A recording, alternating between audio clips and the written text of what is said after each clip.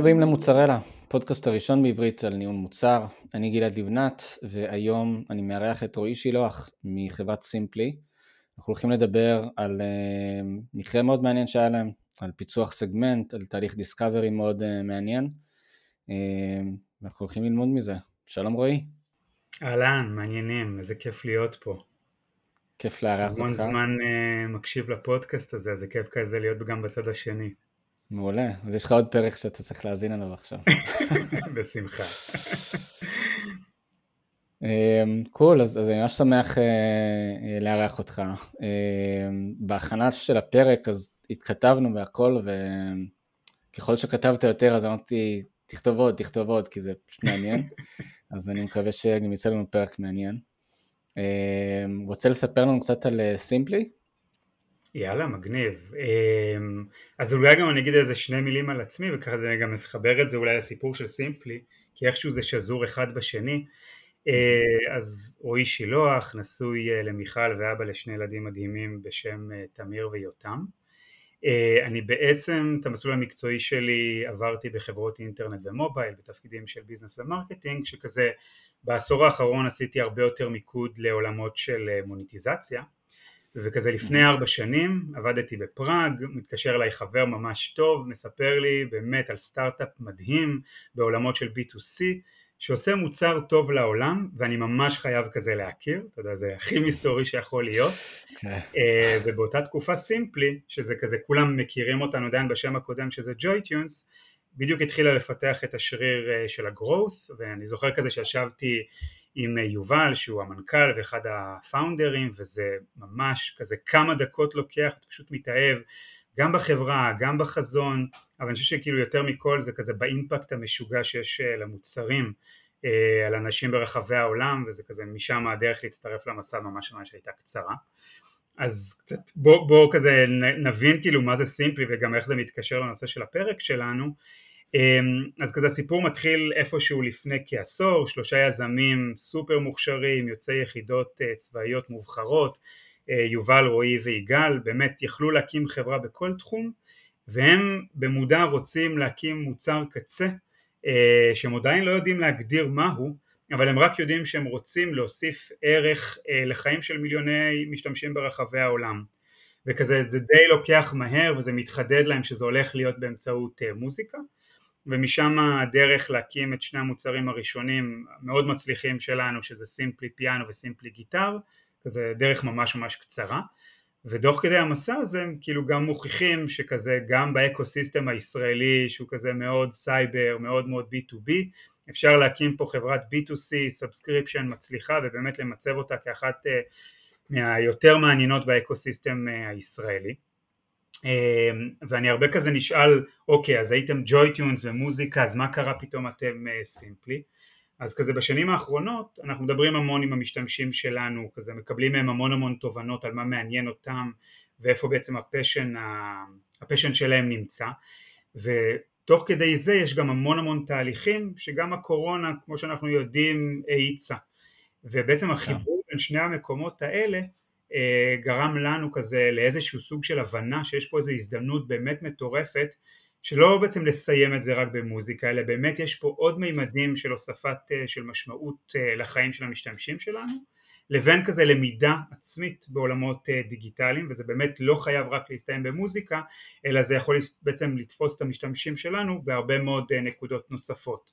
אנחנו כאילו טיפה מזקקים את זה לעולמות של אפטיים, כזה זה באמת מתחיל ממוזיקה, אבל ההבנה שאני יכול לנגן שיר שאני אוהב לאהובים שלי לא חייבת להסתיים שם, אני יכול גם ללמוד לצייר ציור שאני אוהב עבור האהובים שלי, ואני יכול גם ללמוד לבשל איזה מתכון מגניב עבור האהובים שלי, וזה כזה ממש האפטיים, אתה עושה משהו בשביל עצמך, זה כזה בניגוד לדאונטיים, אני לא יודע, כזה וידאו סטרימי שכזה לינינג בק ואתה נותן לזה לסחוף אותך, אנחנו באמת מאפשרים לך להשקיע זמן בעצמך, עם המשפחה, עם האהובים, כזה לסיים כזה איזה בין של 2 שעות בתוך האפליקציות של סימפלי, ובסוף התהליך להרגיש באמת טוב עם עצמך שהוספת איזשהו מימד אמיתי לחיים שלך.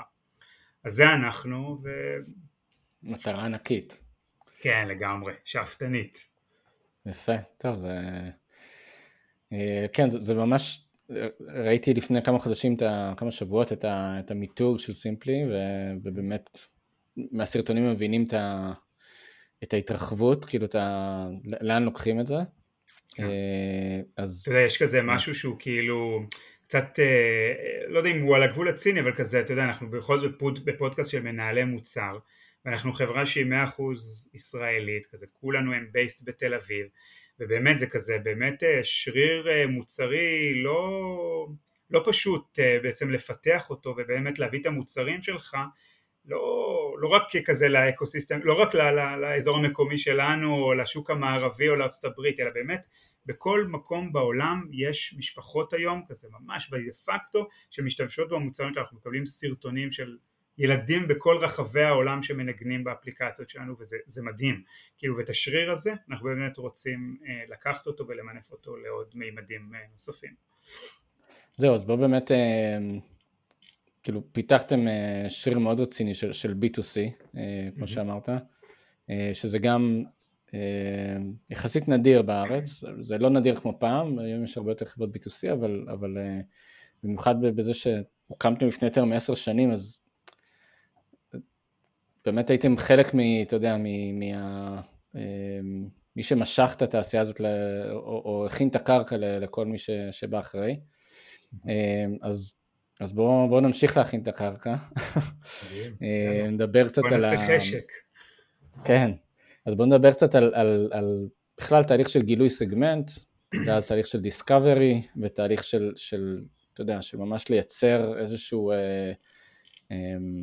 ערך שלא היה, כאילו, עבור סגמנט חדש.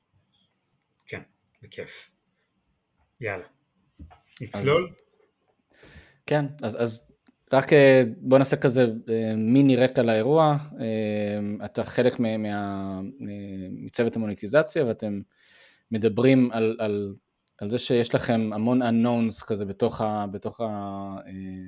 בתוך הפול של היוזרים. נכון. אז כאילו, איך זה מתגלגל משם? זהו, אז נעשה אפילו עוד איזה רקע קטן מקדים. בעצם מוניטיזציה כזה הוא עולם מאוד מאוד מאוד רחב, יש בו המון סגמנטים וצדדים של איך בעצם עושים מוניטיזציה. ואנחנו, מהרגע שבעצם שריר הגרואות של סימפלי נוצר, והתחלנו בעצם לפתח מודלים של מוניטיזציה, אנחנו אמרנו במודע, אנחנו הולכים לעולם של סאבסקריפשן. עולם של סאבסקריפשן הוא בעצם עולם של יצירת ערך למשתמשים שלך. אם אתה בעצם, בסאבסקריפשן אין שקרים כזה, אם אתה לא באמת מייצר ערך למשתמשים, הם לא קונים וממשיכים איתך. ולכן הצוות הזה כזה בתוך המוצר הוא צוות מאוד מאוד ייחודי, כי הוא צוות שהוא לא מחפש את הטריקים הקטנים, איך להוציא עוד דולר value מהמשתמשים, אלא באמת לייצר לו ערך. זה כזה פרודקט שמשרת מוניטיזציה, ומוניטיזציה שמשרתת פרודקט. ואז כזה סוף 2020, כזה הצוות כזה יושב ומתכנס, אנחנו כזה פוד, אנחנו קוראים לזה בעצם פודים, זה כזה צוות של כל מיני מקצועות וכל מיני תפקידים, כזה צוות מולטי דיסציפלינרי, יושבים בו מפתחים ואנשי מוצר ומעצבים ואנשי דאטה, ואנחנו כזה חושבים על השנה הבאה, ומה אנחנו רוצים לנסות ולפצח בשנה הבאה, ואיך להביא עוד value למשתמשים.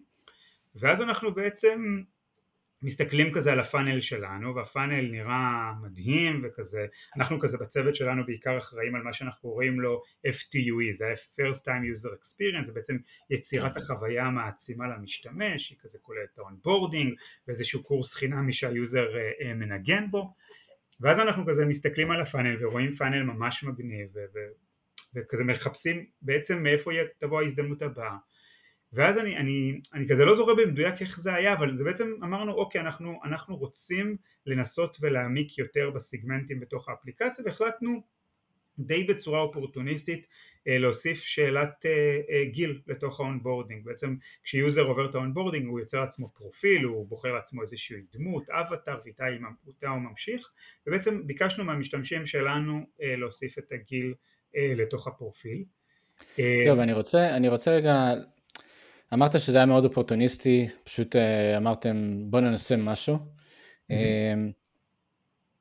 במקרה שלכם מן הסתם זה הצליח, אנחנו נדבר על זה, אבל רציתי לדעת גם אם היה לכם התלבטויות לעוד דברים, ואני שואל את זה כי אני קראתי לפני כמה שנים רעיון עם ה-VP פרודקט של נטפליקס, ואחד הדברים שהוא ככה דיבר עליהם, הוא אמר שכשהם בנו את האלגוריתם של ההמלצות, הם גילו שהמון דברים שהם היו בטוחים שישפיעו על האלגוריתם, זה היה בסוף משתנים שהם כמעט ואין להם משקל היום באלגוריתם, שזה גם גיל וגם מין, והם פשוט ראו שהדברים האלה לא משפיעים. עכשיו, אנחנו פה, אתה יודע, אפליקציה אחרת לגמרי, אפליקציה לימודית, אפליקציה שאתה מרוויח או מקבל סקיל לחיים, אז זה לא אותו דבר, אבל מעניין אותי לדעת אם היה לכם עוד כל מיני היפותזות על דברים שיכולים לייצר סגמנטציה חזקה. כן, כן, לגמרי, כאילו עלו כמה דברים, אז באותו בריינסטורם זה כזה יכול להתחיל כזה אני יודע מה האקספיריאנס של המשתמש עצמו, אם הוא כזה ממש מתחיל, האם הוא יודע את הדור מי הראשון, או הוא ממש כזה, הוא כבר עבר כמה שנים ממורה, ואז הוא צריך כזה לא את הבייסיק, הוא צריך שיעורים יותר מתקדמים, זה יכול להיות אפילו ג'נדר לצורך העניין, אבל אני חושב כזה, כשאני מסתכל כזה ברטרו לאחור, אני חושב שהיה איזשהו סוג של קונביקשן, זה אמנם היה אופורטוניסטי, אבל אני חושב שכזה בתוך החדר היה איזשהו קונביקשן, שיש איזשהו משהו לא מפוצח ברמה הזאת של הגילאים, דווקא מהמקום הזה שכאילו כשאתה, כל אחד מאיתנו חי באיזשהו סביבה משפחתית, חברית וכולי, ואנחנו רואים בעצם איך המשתמשים או האהובים שלנו מסביב מגיבים למוצר, ואני כזה זוכר את עצמי אפילו, כשכזה רק התחלתי לעבוד בסימפלי, אז כזה ראיתי איך הילדים שלי מגיבים למוצר, או איך אבא שלי שהוא כבר חצה את גיל 60 מגיב למוצר, ואז אתה מנסה לחשוב האם אותם הדברים שאתה רואה בבית על הסביבה הטבעית שלך, אתה גם יכול גם להקיש עליהם על הכלל, ואני חושב שזה כזה המקום הראשון שבגללו החלטנו להסתכל על הגיל בתור... היה לכם סיגנל חזק מהבית. כן, לגמרי. ואז כאילו אנחנו מוסיפים את הגיל, ואתה יודע, כמו בכל הרפתקה דאטאית, אז כזה לוקח שבועיים לבקטים להתמלא, ואתה מסתכל על הגיל, ואתה, תשמע, זה היה מטורף, אתה כזה ממש מהרגע הראשון מבין כזה, זה מדהים, זה כזה, אני זוכר את הסימונים נופלים, ואתה מבין שיש לך משהו שהוא היה על גבול הבליינד ספוט שלך בשנים האחרונות, שכזה באמת... אתה מסתכל על איזה גרף, אתה אומר... וואו, כאילו זה פתאום מסביר מלא דברים. כן, ה-average נראה מצוין, אבל אתה מבין שב-average יש כזה משתמשים או לרנרים שממש חזקים, והם עושים את האפליקציה שלנו בצורה מדהימה, אבל יש אנשים שבאמת עוברים חוויה מוצרית שהיא טובה, אבל היא לא פרפקט. זה משהו מעניין, כי הייתה, כמו שאתה אומר, היה לכם average כזה שהייתם סבבה איתו, אבל אם, שוב, לא בקטע של חוכמה בדיעבד, אבל אם הייתם מצליחים לייצר, כאילו, לבדוק נגיד שונות בתוך האוכלוסייה, אז אולי היה לכם סיגנל גם חזק לגבי זה, זאת אומרת שהאברג' הוא סבבה, אבל יש פתאום המון קבוצות משתמשים שאולי הן לא כאלה גדולות, כאילו במשקל הכללי שלהם, אבל הן משפיעות, כאילו אתם לא רואים אותם בגלל שהשונות בתוך האוכלוסייה היא גבוהה. נכון, ואני חושב שזה באמת כאילו, זה בעצם הבליינד ספוט שדיברתי עליו, כלומר אתה מבין שיש את השונות הזאת, אתה רק לא יודע לזקק אותה לאן היא משתייכת. אגב, אם אני כזה קופץ 3 צעדים קדימה, אז כשכבר עברנו את הסגמנט הזה של ילדים ועברנו לסגמנטים הבאים, זה בדיוק כזה כמו שהזכרתי, גם כשאתה מסתכל על הסגמנט של הניסיון שהמשתמש או הלרנר בעצם מביא איתו לתוך האפליקציה, מאוד השפיע. כאילו זה בדיוק אותה השונות, כלומר אם אתה מתחיל כזה בבייסיק של דור אמי ואתה כבר הגעת אחרי 2 של חוויית מורה, זה לא החוויה המוצרית שהיית רוצה לחוות אותה. לכן באמת מה שהיה חסרנו פשוט לשים את האצבע מאיפה השונות הזאת מגיעה. ואני חושב שכאילו השונות הזאת בעיקר הציפה לנו, מעבר תכף נדבר קצת יותר לגבי מה ראינו בילדים, היא באמת הציפה לנו שמצד אחד יש יוזרים שהם באמת חזקים מאוד, הם מצליחים לצלוח את השלבים הראשונים בצורה מאוד מאוד קלה, הם מבינים איך המסכים מתחברים אחד לשני, הם מבינים את הפדגוגיה, הם מבינים את המוצר, והם גם, אתה יודע, here to stay for a longer time, אבל אתה מבין שבקצוות יושבים בעצם לרנרים, שלכל אחד מהם יש בעצם את הקושי האחר, ופתרון של סגמנט אחד הוא לא דומה בשום צורה לסגמנט האחר. וואנס אתה מצליח לפצח את הדבר הזה, את אותו המחסום שיושב להם, והוא בעצם הדבר, אולי יכול להיות גם דבר קטן מאוד, שהוא מונע מהם להמשיך קדימה, ברגע שהם המשיכו, זה כזה פרץ את הסכר, והם באמת מתמכרים למוצר. כן. וגם חשוב להגיד, 2020 אתם כבר אחרי פרודקט מרקט פיט. לגמרי. ואז פתאום... מוצר מבושל, מוצר מוכר ברחבי העולם, אתה יודע, כזה מיליוני משתמשים, וכזה... זהו, ואז פתאום אתם מגיעים צוות בתוך החברה שאומר, אין לנו פרודקט מרקט פיט לאוכלוסייה מסוימת, לסגמנט מסוים. איך זה בכלל מתקבל בחברה? זאת אומרת, בעיקר בארגון המוצר, זה אתה יודע, רוצים to address it, לא רוצים, כאילו, זה נשמע לי כזה איזשהו, כאילו כבר התפסנו את החברה הזה, כאילו. אז בוא נדבר במילה דווקא על הדבר, קראת לו ארגון מוצר, אנחנו בעצם קצת שונים במבנה שלנו, אנחנו עובדים בעצם בצורה של פודים, שבעצם פוד, כמו שאמרתי, זה כמה חברי צוות שבעצם sharing the same KPI, ובעצם חותרים לאיזשהו מטרה מסוימת. ואנחנו בתור אלה ש-owning את ה-first time user experience של המשתמש, מגיעים בעצם לפגישה, אנחנו כזה קוראים לפגישה אצלנו sounding board. sounding board זה בעצם פגישה שבו אתה יכול להזמין כל מיני אנשים בחברה שיש להם קונטקסט רחב על מה שאתה עושה, ולקבל את דעתם על הדבר הבא שאתה הולך לעשות. אני זוכר של אותו סאונדינג בורד שבאמת מבחינתי היה מכונן, עברתי עשרות כאלה בחברה וזה היה מכונן, ביקשנו כזה להזמין גם את יובל המנכ"ל ועוד שניים מהפאונדרים ואת ה-VP פרודקט, ואנחנו כזה יושבים ואנחנו כזה מציגים סלייד שיש בו שני סגמנטים, יש ילדים ויש מה שאנחנו קוראים, שילדים אגב זה מוגדר גילאים של 4 עד 10, תכף נבין גם למה אנחנו הגדרנו את הדבר הזה, ויש טינס, טינס זה 11 עד 18, גם בתוך טינס יש כזה קבוצות יותר קטנות, אבל יש טינס. וכשאתה מסתכל כזה על ה-bottom line כזה, איפה אתה can move the needle much more, איפה כזה האימפקט על ה-revenue של החברה יהיה הרבה יותר משמעותי, זה בלי ספק בטינס. אתה רואה בטינס כזה פי 3 לעומת הקידס ביכולת שלך להזיז את המחט. אתה יודע, במונחים של סטארט-אפ זה mind blowing לגמרי. איך אתה רואה זה? מה כאילו... אתה יודע, כזה אתה פשוט מסתכל על הדרופים בפאנל, אתה עושה אקסטרפולציות, אם אתה מסוגל להביא את אותה האוכלוסייה לאברד של האפליקציה, איך בעצם זה ייראה לך בבטם ליין של הסאבסקרייברים, ואנחנו כזה יושבים, וישבנו כזה בסאונדינג בורד, אני והצוות, וכזה אנחנו, כזה, עם המנהל מוצר של הצוות עצמו, וכזה כל הסאונדינג בורד שהוא לא מתוך הצוות שלנו אומר חבר'ה אתם צריכים ללכת לטינס, תסתכלו את הנתונים, זה מדהים. אנחנו אומרים לא, יש לנו קונביקשן שאפשר לעשות משהו אדיר בקידס, וגם אם האימפקט תהיה טיפה יותר קטן מטינס, אנחנו יכולים לייצר פה פרודקט מרקט פיט אדיר לאוכלוסייה שמעבר לזה שהיא מאוד מאוד אוהבת את המוצר שלנו, אתה יודע, כזה מעל 30% מהתקנות שלנו היום הם ילדים, זה כזה משהו שהוא מאוד, אנחנו חיים הרי בעולם של household, לכל אחד מאיתנו יש כזה את הילדים שלו, ואם הילדים יאהבו את המוצר, זה כזה יכול להיות הרבה יותר, כזה אימפקט הרבה יותר סביבתי על המשפחה עצמה. ואז אנחנו כזה יושבים, אנחנו אומרים להם חבר'ה לא, יש לנו conviction שאנחנו הולכים לכיוון של ילדים.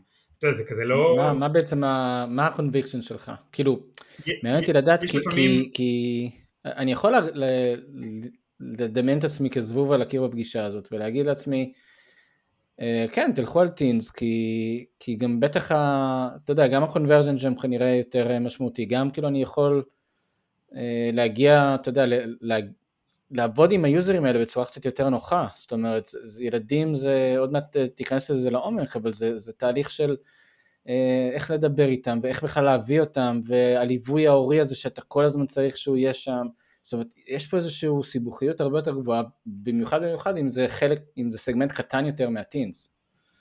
אז אני חושב שמעבר לתחושת בטן, שתמיד אי אפשר לברוח ממנה, אני חושב שהיה לנו די בולט כמעט מההתחלה בהסתכלות על הנתונים של הפאנל, בחיתוך לפי גילאים, שיש פה בעיות מוצריות מאוד מאוד משמעותיות, שהיכולת לפתור אותם בצורה עמוקה ומהירה, אתה יודע, בעולם של סטארט-אפ אתה רוצה לרוץ מהר, היא הרבה יותר משמעותית מטינס. כאילו אני לא אכנס עכשיו קצת להבדל בין קידס לטינס וכזה, כמה טינס הם שונים באופי ומה משפיע עליהם וכזה, לא יודע מי מאיתנו פה במאזינים, יש כזה איזה טינאג'ר בבית הם חיים בעולם משלהם, באמת בילדים, החיבוריות הזאת למשפחה עצמה, החיבוריות הזאת להורה שיושב לידו, אנחנו פשוט הבנו די מהר שיש פה באמת מסוגלות אמיתית לתת פתרון הרבה הרבה יותר טוב ממה שאנחנו נותנים היום, שייתן להם גם חוויה מוצרית עמוקה, וברגע שתיתן להם את זה, זה מסוג המשתמשים שהם כל כך,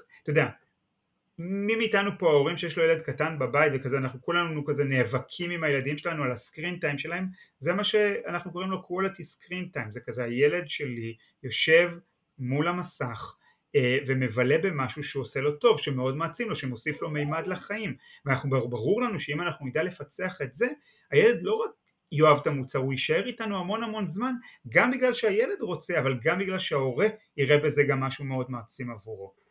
זה בעצם אותו המימד שכאילו חיפשנו לתת להם. ואז שאתה יושב בסאונדינג בורד, כאילו זה לא עמדה קלה כזה, אתה יודע, יושבים כזה בפאנל הרבה מאוד אנשים שכאילו הם מאוד חכמים ויש להם עומד הרבה שנים של ניסיון, ואתה אומר להם חבר'ה תאמינו בנו, אנחנו לוקחים את האחריות, זה הכל עלינו, אנחנו מאמינים שנעשה פה משהו אדיר, ואתה יודע, זה המשמעות של סאונדינג בורד, אתה מקבל את הפידבק, אבל בסופו של דבר ההחלטה היא עליך, וקיבלנו את ההחלטה לצאת לדרך, כזה בתחילת אותה השנה, ומשם, אתה יודע. בוא באמת, כן, נתחיל לצלול לדבר הזה, כי זה תהליך מורכב, גם בגלל הסגמנט, גם בגלל שאתם מביאים להם מוצר שהוא לא מותאם להם. בוא באמת נתחיל לפרט על זה, כי זה ממש מרתק. כן, תהליך הדיסקאברי, אתה יודע, כולנו פה כמנהלי מוצר מכירים תהליכי דיסקאברי, וכזה אפשר לחלק את זה כזה לשני גורמים עיקריים, יש בעצם את החלק הדאטאי, כזה העמקה בדאטה, חיפוש ההזדמנות, הסתכלות על הפאנל, ויש בעצם את השלב של בעצם לדבר עם המשתמשים שלך, או אנחנו לוקחים את זה בעצם צעד אחד הרבה יותר רחוק, שבעצם זה היוזר טסטינג, זה לראות את המשתמשים שלך גם מנגנים בזמן אמת ולהבין מתוך הצפייה הזאת מה קורה להם, מה הפריקשנים שהם עוברים. אז באמת אנחנו מתחילים לצלול לכיוון הדאטה, אנחנו באמת ארגון שהוא מאוד מאוד מונחה דאטה, ואנחנו בעצם אנשי הדאטה בתוך הפוד מנהלים ניתוח דאטאי מאוד מאוד עמוק על הרגלי השימוש של הילדים, איך הפאנל נראה, איפה בעצם הדרופים המשמעותיים, ולנסות לזהות כל מיני פאטרנים של נטישה בתוך הפאנל עצמו. אבל החלק הבאמת היותר מעניין זה החלק אני חושב של היוזר טסטינג. עכשיו בוא נזכר, אותה שנה זה תקופת קורונה, הכל הרבה יותר מורכב, להביא יוזר טסטינג למשרד זה לא משהו שאפשר לעשות אותו כל כך בקלות, ויתרה מזאתי, וזה כזה היה לנו גם גילוי חצי כזה במקרה, אני זוכר שרק בהתחלה התחלנו כזה להתייעץ עם כל מיני אנשים שהם מומחים בתחום הזה של גילאים של 4-10 של קידס, ואז הבנו שגם אנחנו בעצם גם מתמודדים עם איזשהו, זה לא מחסום כמו יותר קושי לגלי באמת איך מבצעים יוזר טסטינג לילדים, זה לא כזה אוקיי בוא נפרסם עכשיו בפייסבוק והילד הראשון שיגיד אנחנו יכולים להביא אותו ליוזר טסטינג, יש פה בעצם איזשהו ליווי צמוד של הליגה, אתה צריך בעצם להבין למה ההורים בעצם צריכים לחתום, איזה אישורים צריכים לקבל, בעצם ההורה חייב להיות צמוד לאורך כל התהליך לילד עצמו, יש כזה, זה ממש כזה, זה תקנות פר מדינה, ואנחנו במודע הלכנו מאוד מאוד מאוד לחומרה ולקחנו כזה את הבר העליון ועשינו לו כזה האכלה על כל המשתמשים שדיברנו איתם ברחבי העולם, וכזה איפה אגב הצלחתם, כאילו, אתה יודע, אני מניח שניסיתם כל מיני דברים, בתי ספר, קבוצות הורים, זה סתם מעניין אותי לדעת ממש, איפה היה... לכל אחד מפיץ את זה בפייסבוק האישי שלו, יש לנו קומיוניטי ענק של 300,000 לרנרים, אז משם, כאילו, באמת, היה לנו די קל להפיץ את הבשורה, וזה שוב, זה גם משהו שהוא הוא כיף, הוא נעים, אז כזה הרבה מאוד, אין לנו הרבה מאוד מתעניינים בתוך הדבר הזה, וכזה הזכרתי שזה תקופת הקורונה והאתגר, דווקא אנחנו לקחנו את האתגר הזה והפכנו אותו להזדמנות, כי ברגע שאתה בעצם מביא משתמש אליך למשרד ואתה יוצר לו סטאפ בתוך המשרד עצמו, ותחשוב כזה על חדר שיושבים בו פרודקט מנג'ר ואיש UX ומוזיקאי שבעצם אחראי על הפדגוגיה, יש בזה כזה משהו שהוא טיפה מלחיץ, ואולי גם אני כזה מנסה להיות כזה, לא יודע, במרכאות נחמד לסובבים שלי ולנסות לעשות את מה שהם רוצים. דווקא הקורונה, ברגע שאתה עושה את זה בסביבה הביתית של הבן אדם עצמו או של הילד עצמו, הוא מרגיש הרבה יותר בנוח, הוא מרגיש הרבה יותר בצורה הטבעית שלו, ולכן גם התשובות שלו או התגובות שלהם הרבה אמיתיות. תוסיף על זה שילדים זה מדהים, אתה יודע, אנחנו מדברים עם לרנרים בכל הגילאים, באמת עשרות בחודש. אחד הדברים הכי כיפים בילדים של הטוב ולרע, הם הכי אמיתיים, הם הכי שקופים בעולם, הם יגידו לך את הטוב ואת הרע, גם אם תרצה ולא תרצה. מאוד מאוד מאוד מהר, קל לראות, אם הם כזה מאבדים סבלנות, אם לא טוב להם, אם משתעממים, מתחילים להסתובב בחדר, ואתה גם יכול להבין מהר מאוד מהתגובות שלהם, איך המוצר בעצם נחווה על ידם. ולכן זה ממש, אני גם כאילו איפה שאני עובד גם עושים הרבה יוזר טסטינג עם ילדים. הדבר באמת הכי משמעותי שרואים אצלם זה באיזה מהירות הם מאבדים עניין ובאיזה מהירות הם מגלים עניין. והם מראים את זה גם בצורה מאוד, כמו שאתה אומר, מאוד מוחצנת. זאת אומרת, אתה אומר להם משהו שמעניין אותם, הם אתה יודע, נעמדים, כאילו קמים מהכיסא, נעמדים מולך, עומדים לך מול הפנים, שואלים שאלות, פתאום זה כזה מאוד מאוד, זה כן, וגם הפוך, הם יכולים פשוט לקום וללכת, כאילו, אם זה לא מעניין אותם, בלי להגיד לך שום דבר לפני. אגב, אתה יודע, כאילו, הרי לפני שעשינו את היוזר טסטינג, היוזר טסטינג זה באמת כבר לראות את החוויה המוצרית, התחלנו ברעיונות משתמשים. ברעיונות דווקא מאוד קשה עם ילדים, קשה מאוד מאוד להוציא מהם מידע, הם קצת נבוכים, הם מאוד פסיביים, ההורה יותר מדבר, וכשההורה מדבר בשביל הילד שלו, אתה לא מקבל באמת את המידע שאתה רוצה. ברגע שאתה כבר מתחיל להושיב אותו מול הכלי, הם מתחילים להיפתח, ושם זה בעצם היה הבלו מיינד הראשון שלנו. הנוכחות הורית היא ממש מפריעה לילד, כי, וזה, אתה יודע, זה גם נכון לכל יוזר טסטינג, גם אם אתה מביא עכשיו, אתה יודע, גם אם אתה עושה את זה על מוצר אחר, שיש איזושהי נוכחות של מישהו אחר בחדר, צריך לשים לב איך זה משפיע על ההתנהגות של אותו בן אדם, כי פתאום אותו היוזר כבר, על כל תשובה שהוא נותן, הוא כבר חושב לא על איך שאתה תגיב אליה, אלא איך שהבן אדם, הצד שלישי הזה יגיב אליה. ואז פתאום אתה רואה שאתה שואל נגיד על תחביבים, אז הוא אומר את התחביבים שבמקרה הזה ההורה רוצה לשמוע. והוא יודע שלא להזכיר לא יודע, את המשחק מחשב שהוא כל כך רוצה, כי הם כבר דיברו על זה המון בבית, והנושא הזה לעוס.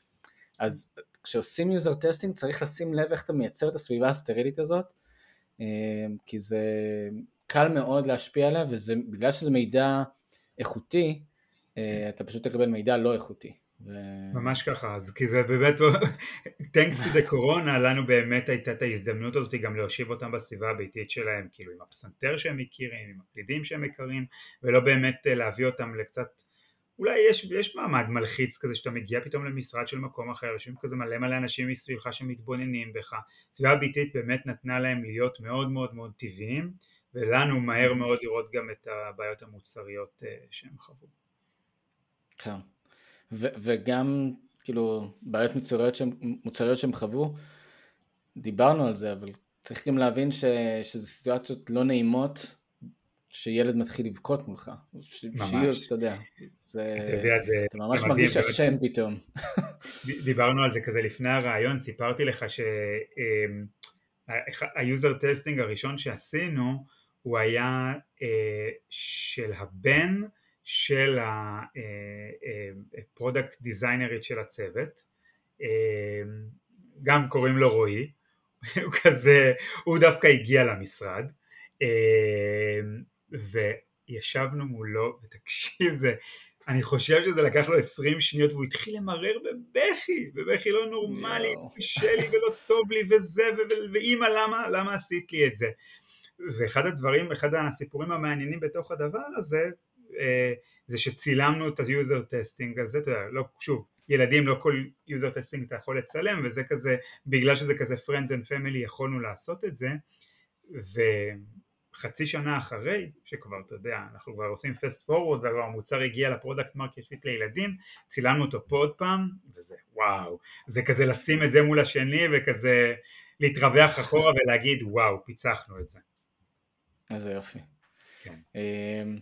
אז בואו באמת נתחיל לפרק איזה חוויית אונבורדינג. יש לכם, צריך להגיד, יש לכם חוויה שהיא מותאמת למבוגרים, היא מאוד נוחה ומאוד כלילה, אבל בסוף היא מותאמת למבוגרים. נכון. ועכשיו אתם מתחילים, זה מן הסתם הדבר הראשון שאתם בודקים, כי זה הדבר הראשון שהיוזר נתקל בו. נכון. איך זה מרגיש, איך זה נראה? אז בגדול כאילו כשאנחנו מסתכלים כזה על ה-first time user experience אז כזה יש כמה שלבים, ובאמת השלב הראשון שניסינו להתמקד בו ולהסתכל עליו זה ה-onboarding. עכשיו ה-onboarding, מעבר לזה שזה בעצם ה-engagement הראשון שהמשתמש חווה את האפליקציה שלך, והוא די קריטי בעצם ביכולת שלך להתחיל לייצר לו איזשהו גירוי למוצר, בילדים הוא מאוד מאוד קריטי. ולמה זה ככה? שוב, גילאים 4-10, אמנם אני יכול לטעון שבגילאים האלה כבר הם יכולים לפצח את האטום, אבל הם לא כולם עדיין מורידים את האפליקציות לבד, וחלקם כזה ההורים עדיין עוזרים להם, בטח באפליקציות מסוג שלנו, שהן אפליקציות חינוכיות, ואז בעצם ההורה מוריד את האפליקציה, והוא בעצם כמעט בצורה אינהרנטית פותח עם הילד את האפליקציה בפעם הראשונה. אתה יודע, כולנו אנשים מאוד מאוד עסוקים, אז כזה אנחנו נעבור את השלב הראשון עם הילד שלנו, ואז אנחנו ניתן לו לשבת על הספה להמשיך את האפליקציה או לעשות את מה שהוא לא עושה, ולכן השלב של האונבורדינג הוא מאוד מאוד חשוב, כי ההורה עדיין נוכח שם. יש את הכמה דקות של קשב שההורה עדיין בוודאות נמצא, חלקם לא, אני לא מגזים, כאילו זה לא הקצין, הם כן נמצאים שם והם ילוו את הילד לאורך כל התהליך, אבל יש הורים שילכו להתעסק במטבח או במשהו אחר וכזה ישמעו את הילד מנגן ברקע, אבל באונבורדינג הם שמה. כן, רואים שזה תופס ואז הם רואים שהילד נתפס על האפליקציה. ממש ככה, ואז באונבורדינג זה כזה שלב של לא מעט שאלות שאנחנו מנסים ללמוד על המשתמש כדי באמת להתאים לו את החוויה הפדגוגית בצורה הרבה יותר טובה, ואז כאילו היכולת שלך לקיים שיח עם ההורה היא כמעט יחידנית, והיא מאוד מאוד מאוד חייב לנצל את האופורטוניטי הזה. א', אתם יודעים, כזה, עוד פעם, אנחנו מדברים על גילאים של 4-10, לא כולם עדיין יודעים לקרוא, חשוב מאוד שההורה יהיה שם ויקריא את השאלות לילד ובאמת יענה איתו על הדברים כדי שהחוויה המוצרית תראה הרבה הרבה יותר טוב. 2, זה באמת להסביר להורה מה הילד הולך לחוות, מה בעצם השלבים שהוא הולך לחוות בשעות הקרובות, בימים הקרובים, בשבועות הקרובים, ועל ידי כך באמת לייצר איזשהו סוג של מיני חוזה בינינו לבין ההורה והילד לקראת התחלת הלמידה. ו3, אתה יודע, כן, אנחנו רוצים לבוא ולתת את הפרמיס שלנו, שבעוד תקופה מסוימת, אם הילד יתמיד ויעשה את זה בצורה הנכונה, יש לו באמת סיכוי להפוך להיות נגן פסנתר. ולכן האונבורדינג הוא לא יכול להיות כזה אונבורדינג כללי של מה שכולם מקבלים גם ילד יקבל, הוא צריך מאוד מאוד מאוד לדבר בשפה של הילד וההורה. ועוד משהו שהוא חשוב, אסור לך שמה, כזה למדנו את זה קצת בדיעבד כחלק מהאיטרציות של האונבורדינג, אסור לך לדבר להורה ישיר מעל הראש של הילד. הילד עלול כמעט בלא מתכוון להיפגע מזה ולפתח איזשהו סוג של אנטגוניזם. אתה חייב לדבר לילד ולהורה ביחד, כלומר אתה בעצם יוצר את המחויבות הזאת ביחד. איך באמת, כאילו, איך אתה מייצר את השפה המשותפת הזאת, כאילו של הורה, ילד, אפליקציה? זאת אומרת, אז כאילו השאלות עשו, אתה אפילו בניסוח אל תבוא ותגיד, תדבר רק להורה, מה הילד שלך עושה, מה הילד שלך מביא, אתה צריך לדבר אליהם ביחד אפילו בשפה עצמה, ולוודא שבאמת הדבר הזה מדבר לשניהם באותה נשימה. אוקיי, מעניין. ואחד הדברים, אתה יודע, דיברנו על שונות, אבל כאילו גם בסגמנט כזה, וזה יכול להיות בכל סגמנט, שיש לך שונות מאוד גבוהה. רואים את זה אפילו נגיד בסגמנט של אנשים קצת יותר מבוגרים. יש את האנשים שהיו רגילים אתה יודע, טלפון מספרים וכו', ואז היה להם איזושהי אנטגוניזם ואיזושהי טכנופוביה מלהשתמש בסמארטפונים, לדוגמה. ויש באותו סגמנט גיל, יש לך אנשים שעפו על זה, וכאילו עולם חדש נגלה בפניהם, והם אימצו את הסמארטפונים בצורה מאוד מאוד טובה והכל. איך אתם, כאילו, הסתכלתם על, אתה יודע, תתי קבוצות בתוך זה? היה לכם איזשהו שונויות בתוך זה לחוויה? כאילו 4-10? אז אני חושב שבגלל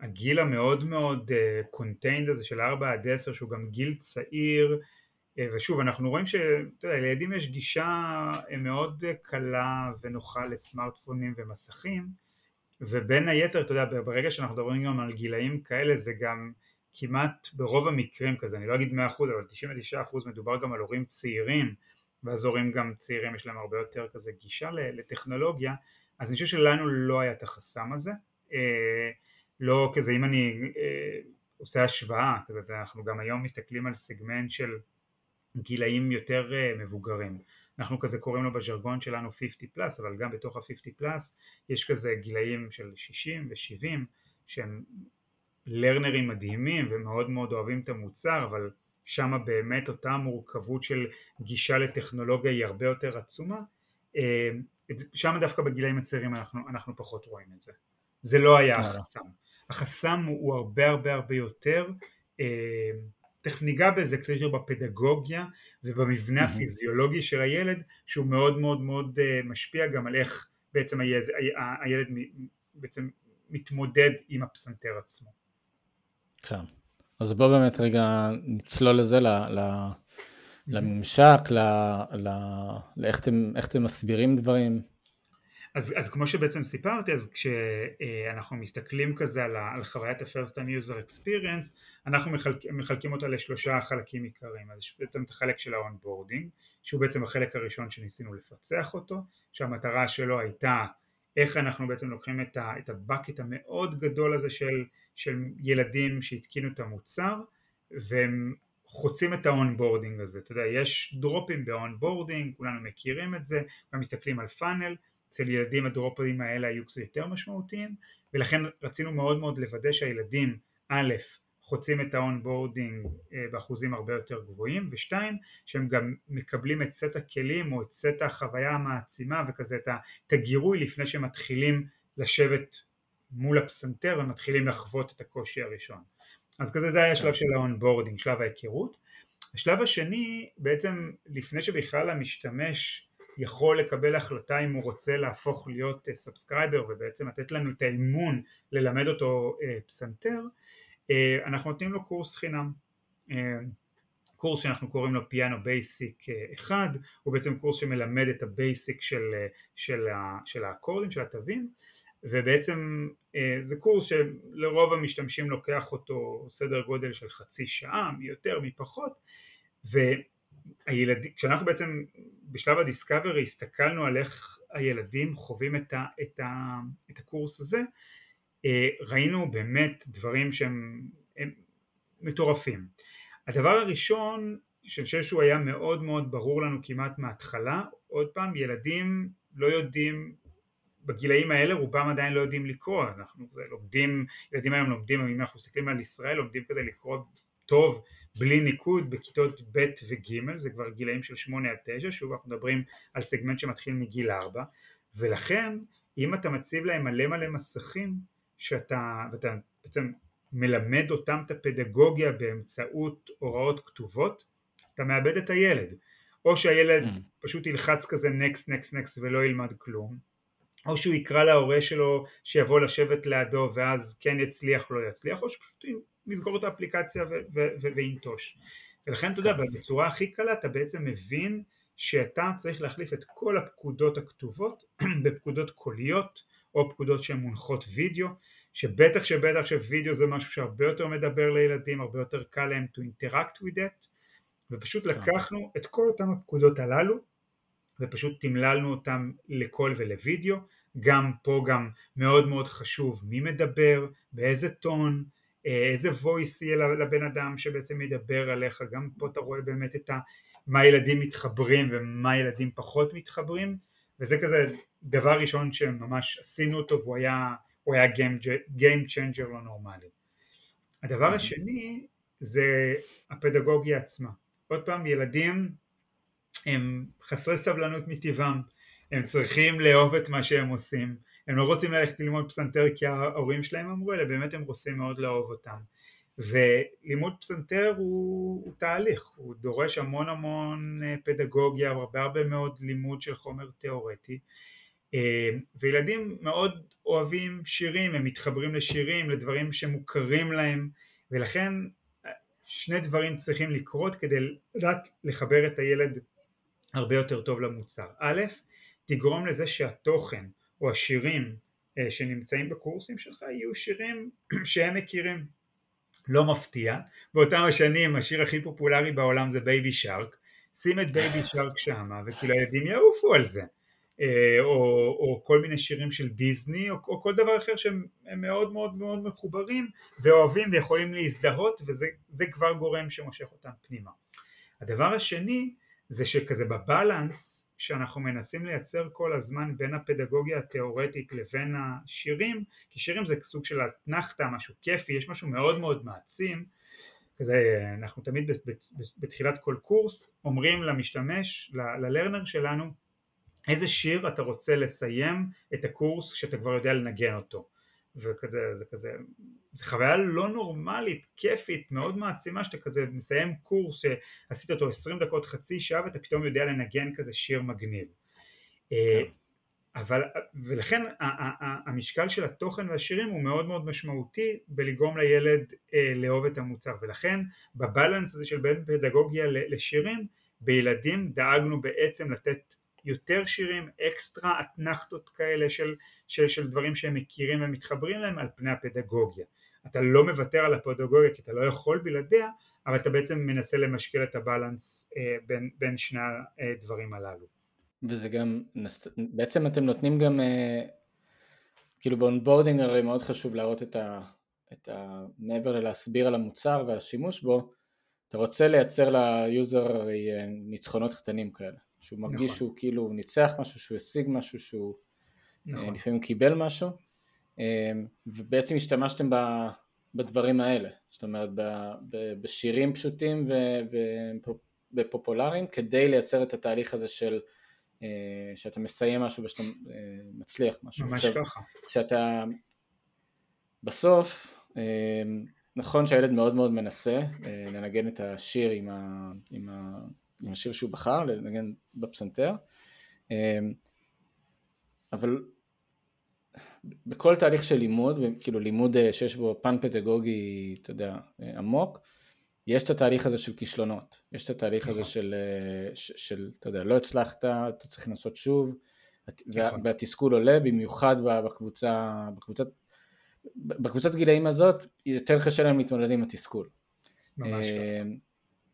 איך אתם, כאילו, איך הצלחתם כן, אתה יודע, לעדן את החוויות השליליות האלה, ולעשות איזושהי חוויה פוזיטיבית, כאילו, על כל התהליך? אז הזיהוי שלך ממש ממש מדויק. אז כאילו, כשאתה מסתכל על החוויה הפדגוגית, יש בעצם שני פקטורים שהם מאוד משמעותיים לילד. אחד זה המהירות. עוד פעם, אנחנו מדברים על ילדים צעירים, אתה יודע, אצבעות קצת יותר קטנות, כאילו כל הנושא הזה של האצבוע על הקלידים הוא הרבה יותר מורכב.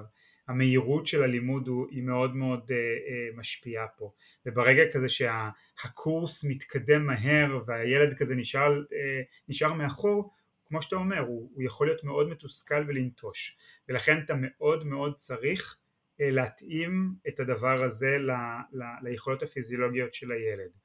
2, דיברנו על ה-attention. ילד הרבה יותר קשה לשבת על הטוסיק למשך חצי שעה וללמוד משהו. הוא הרבה יותר מוסך, הוא הרבה יותר מחפש את הגירויים, ולכן אם אני היום יש לי פריבילגיה בגילאים יותר מתקדמים לעשות קורסים ארוכים, אצל ילדים אני לא יכול לעשות דבר הזה, אני צריך ללמד אותם מתוך חומר, אבל אני חייב לחלק את זה לקורסים יותר קצרים ולאפשר להם אתנחתות ביניהם, ולכן הקורסים פשוט קיצרנו אותם או פיצלנו אותם כדי לאפשר להם לחוות את אותו רגע מעצים בעצם במרווחים הרבה יותר קצרים. דבר שלישי, ממי שמכיר בעצם את האפליקציה שלנו, הייחודיות באפליקציה זה בעצם אותו מנוע זיהוי צלילים, אנחנו בעצם מקשיבים לכלי נגינה ונותנים לך פידבק בזמן אמת. עכשיו הפידבק יכול להיות well done, you made it, בעצם קלעת למה שרצינו, או לא הצלחת בוא תנסה שוב.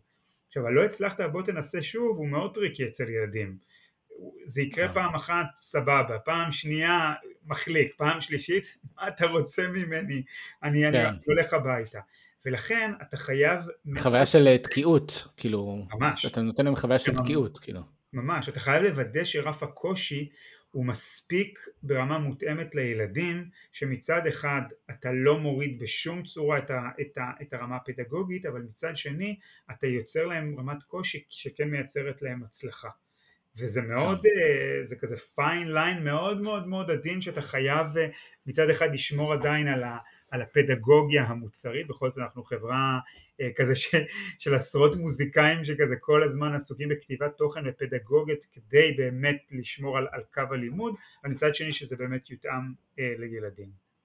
דבר נוסף, וזה כזה אנחנו קצת הרבה מאוד מכירים גם מעולמות של גיימינג, זה ה-positive encouragement.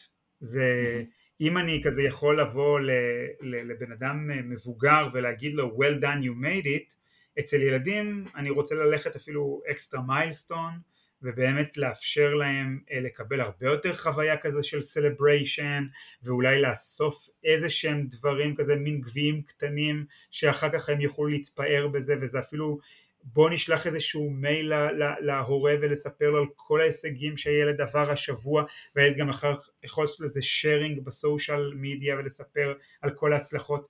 זה דברים של אצל ילדים הם מאוד מאוד מאוד משמעותיים, וזה אותו game changer של לעבור מסטפ אחד לסטפ שני ולייצר לילד את אותם הניצחונות הקטנים שגורמים לו הרבה הרבה יותר לאהוב את המוצר ולרצות להתמיד בו לאורך טווח. אתה יודע, אנחנו תמיד מדברים על זה, לא משנה איזה גיל, שלימוד נגינה זה כמו מכון כושר.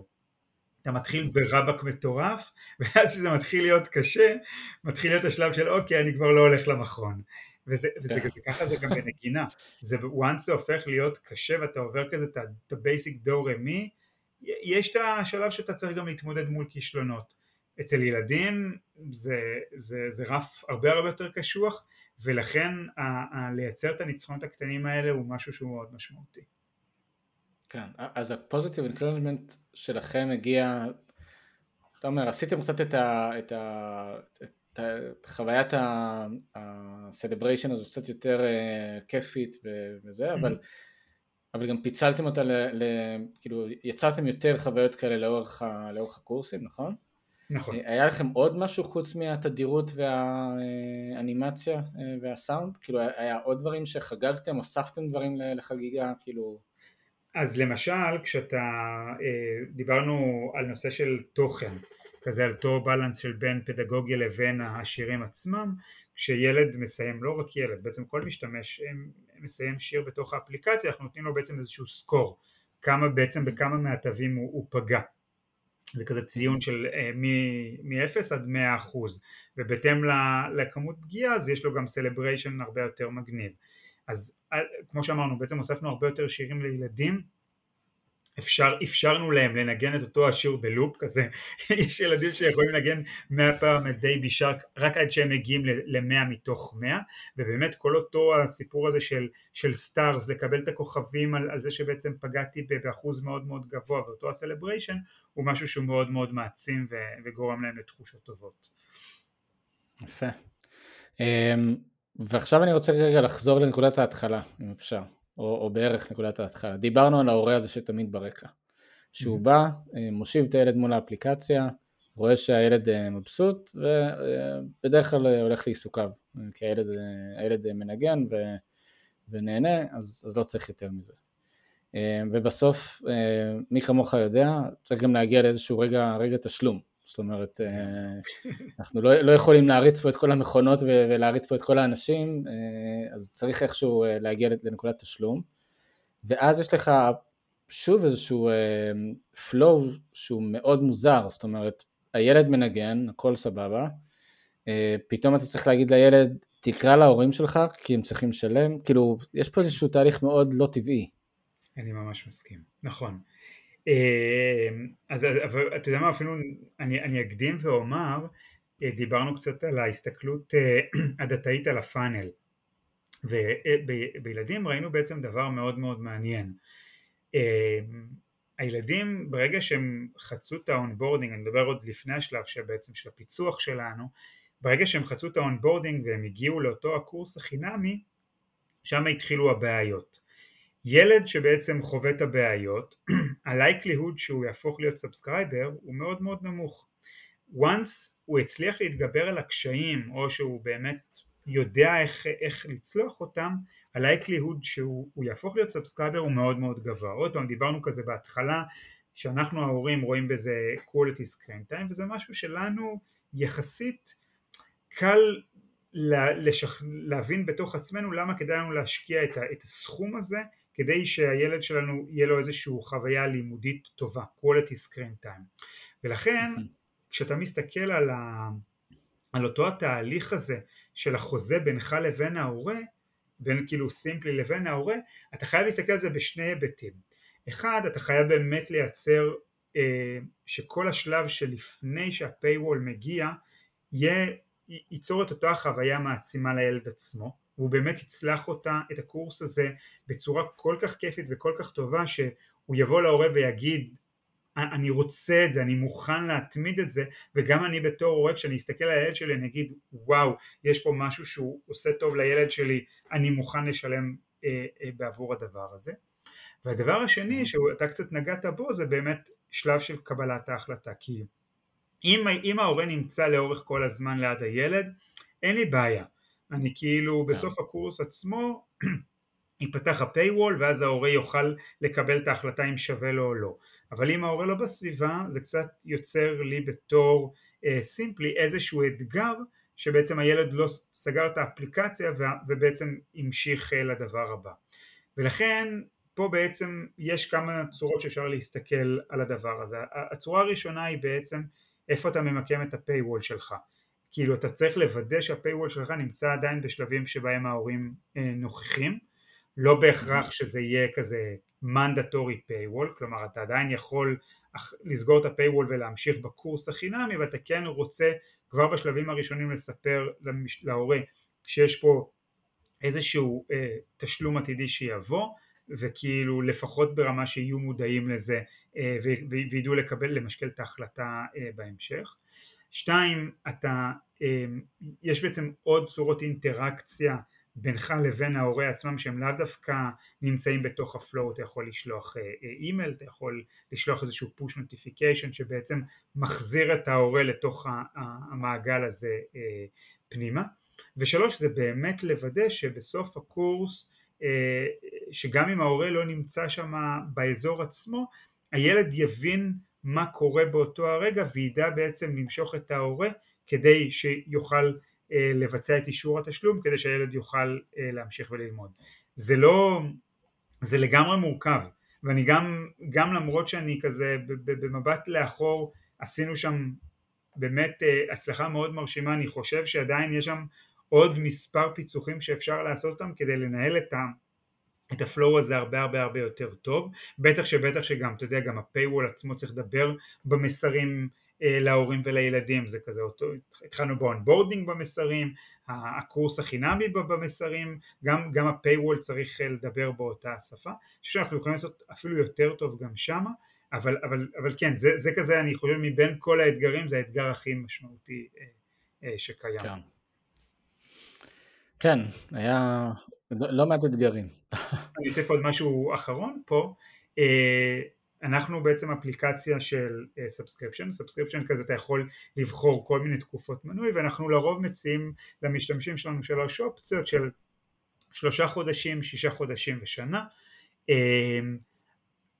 רוב המשתמשים שלנו זה לא סוד, מעדיפים את השנה, זה סוג של כזה קומיטמנט ארוך טווח שהמשתמש נותן בנו את האמון ומתחיל קדימה.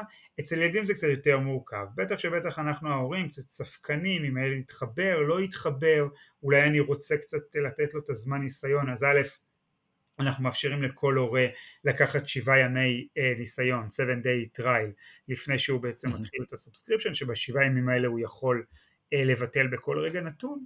ועוד דבר שעשינו, בעצם אפשרנו באוכלוסייה הזאת של ילדים להתחייב בהתחלה לתקופות יותר קצרות. כאילו לי בתור הורה הרבה יותר נוח וקל להתחייב לתקופה של חודש, כמובן מטבע הדברים היא גם בסכום טיפה יותר נמוך, כדי באמת לוודא שלילד שלי יש את האטנשן. אתה יודע, אנחנו רובנו רושמים את הילדים שלנו לחוגים, ואחרי חודש-חודשיים הם כזה נמאס להם ומבקשים לבטל, גם פה אותו דבר.